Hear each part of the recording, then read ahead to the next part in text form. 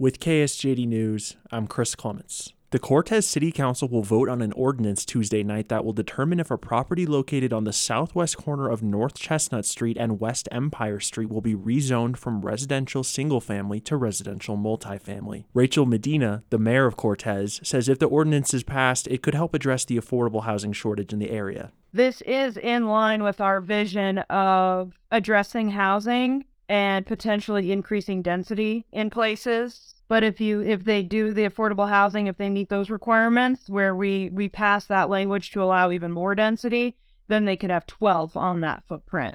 The city council meeting is open to the public, and Medina said council members encourage residents to attend and comment on the proposal. State lawmakers want to give local authorities the power to outlaw gunfire in densely populated areas. Under a new bill, county commissioners would be able to ban gunfire on private property in certain cases. The private property has to be in an area with at least 35 homes per square mile. Bill sponsor Representative Judy Amabile says the bill lets counties decide for themselves if they want to use the new authority. This bill is about local control. It is about rural Colorado being able to do something different than the Front Range. It is about allowing different counties to have different rules to protect their citizens in different ways.